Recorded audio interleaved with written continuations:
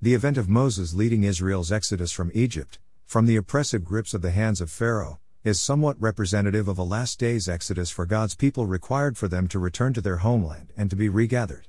Future passages of mine will discuss more about this regathering that will take place prior to or at the beginning of the establishment of God's millennial heavenly kingdom. Meanwhile, if this kind of exodus event is to be repeated in the future, then this picture implies that God's people may be held in some kind of captivity prior to the event. In this passage, I will examine a little more about what the Scripture says about the oppression and captivity of God's people in the last days. It is important to keep in mind a broad understanding that, wherever oppression and injustice is, captivity is usually also present in some form. Worldwide captivity of God's lost sheep. Prophetic Scripture tells us that God's people will be oppressed and held captive, worldwide, in the last days. God, through the prophet Joel, says that oppressive treatment of his people will be a reason for his final judging of the nations. Chapter 3. Ezekiel's prophetic vision, chapter 34, discusses how God's sheep have been scattered worldwide, and are without a shepherd. As a result, God's sheep have been vulnerable, and have been plundered, become food for all the wild animals, Ez 34-8, and have been sold into captivity. Here are a few scriptures directly related to the last days captivity of God's people. For they scattered my people among the nations and divided up my land. They cast lots for my people and traded boys for prostitutes, they sold girls for wine that they might drink. Joel 3:2-3. They ravaged and hounded my people from every side so that you became a possession of the rest of the nations and the object of people's malicious talk and slander. Ez 36-3. They will know that I am the Lord, when I break the bars of their yoke and rescue them from the hands of those who enslave them. They will no longer be plundered by the nations nor will wild animals devour them. Ez 34:27. In Ezekiel, chapter 34, the Lord is speaking not only about how his people will be freed and delivered out of captivity, but how he will bring them back into their land and will be their Lord. His servant David will be their prince and shepherd among them, so they will finally have a shepherd of their own to lead them again. End times Babylonian captivity of God's lost sheep. In addition to Babylon's obvious application during Jeremiah's time, Jeremiah tells a story about the last days Babylonian nation or kingdom, chapters 50-51. God refers to his people again in Scripture here as lost sheep whose shepherds in Babylon have led them astray. In fact, Babylon has wielded the sword of the oppressor and pillages, the Lord's inheritance, meaning that God's people, his lost sheep, are again on the receiving end of this oppression in the last days. The people of Israel are oppressed, and the people of Judah as well. All their captors hold them fast, refusing to let them go. Jer 50:33. Nebuchadnezzar king of Babylon has devoured us, he has thrown us into confusion, he has made us an empty jar. Like a serpent he has swallowed us and filled his stomach with our delicacies, and then has spewed us out. Jer 51:44. End times Babylon will suffer God's destruction and judgment, at the hands of an alliance of great nations from the land of the north. Jer 50-8.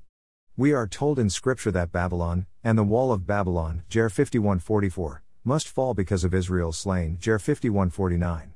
Recall my prior passage, God's people silenced about an end times type of Egypt with a wall of sin that collapses suddenly, is 30:13.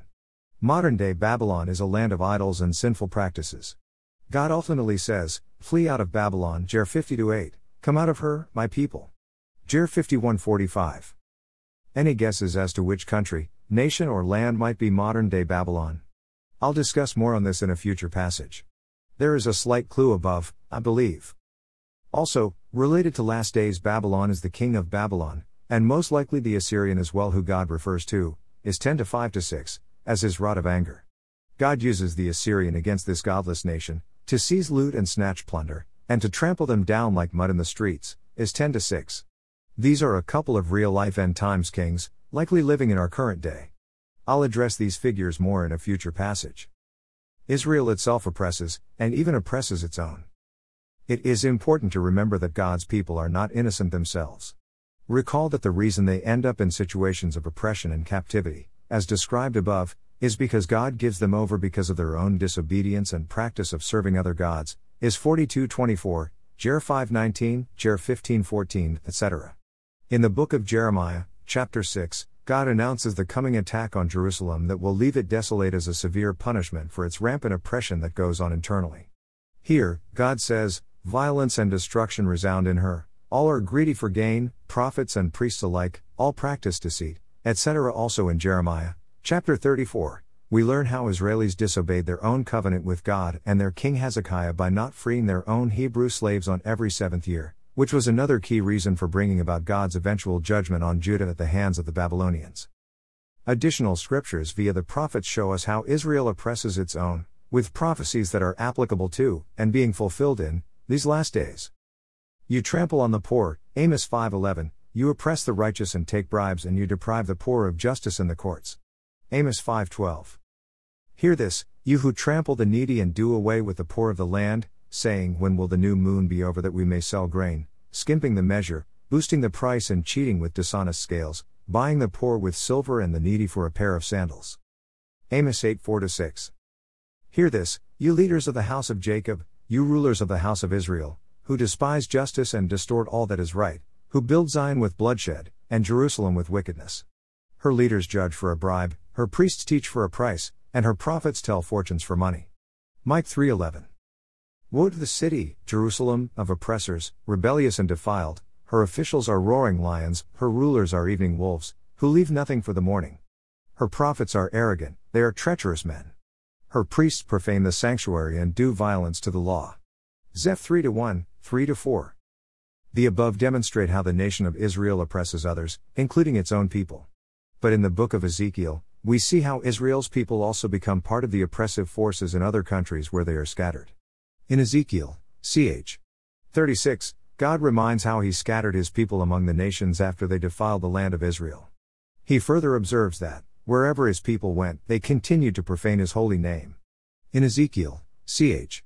36, God's people are accused by the nations of devouring men, making nations childless, and God even says, no longer will you cause nations to fall. Ez 36:15.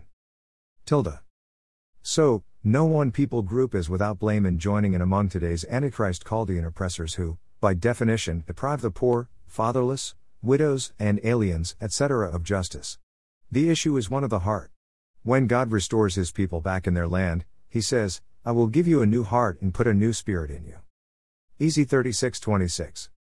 Recall that Jesus made a point to read a particular passage from Isaiah, ch. 61, in the Nazareth synagogue, in which he proclaimed freedom from oppression for the captives, Luke 4:18-19. The Spirit of the Lord is on me, because he has anointed me to preach good news to the poor. He has sent me to proclaim freedom for the prisoners and recovery of sight for the blind, to release the oppressed, to proclaim the year of the Lord's favor.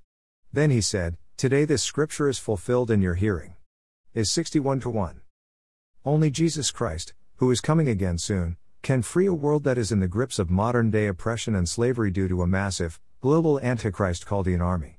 Even if we are living in some kind of bondage or slavery in the current time, we can always be spiritually free and comforted through our faith in him alone. Jesus Christ will return again to set his people free worldwide.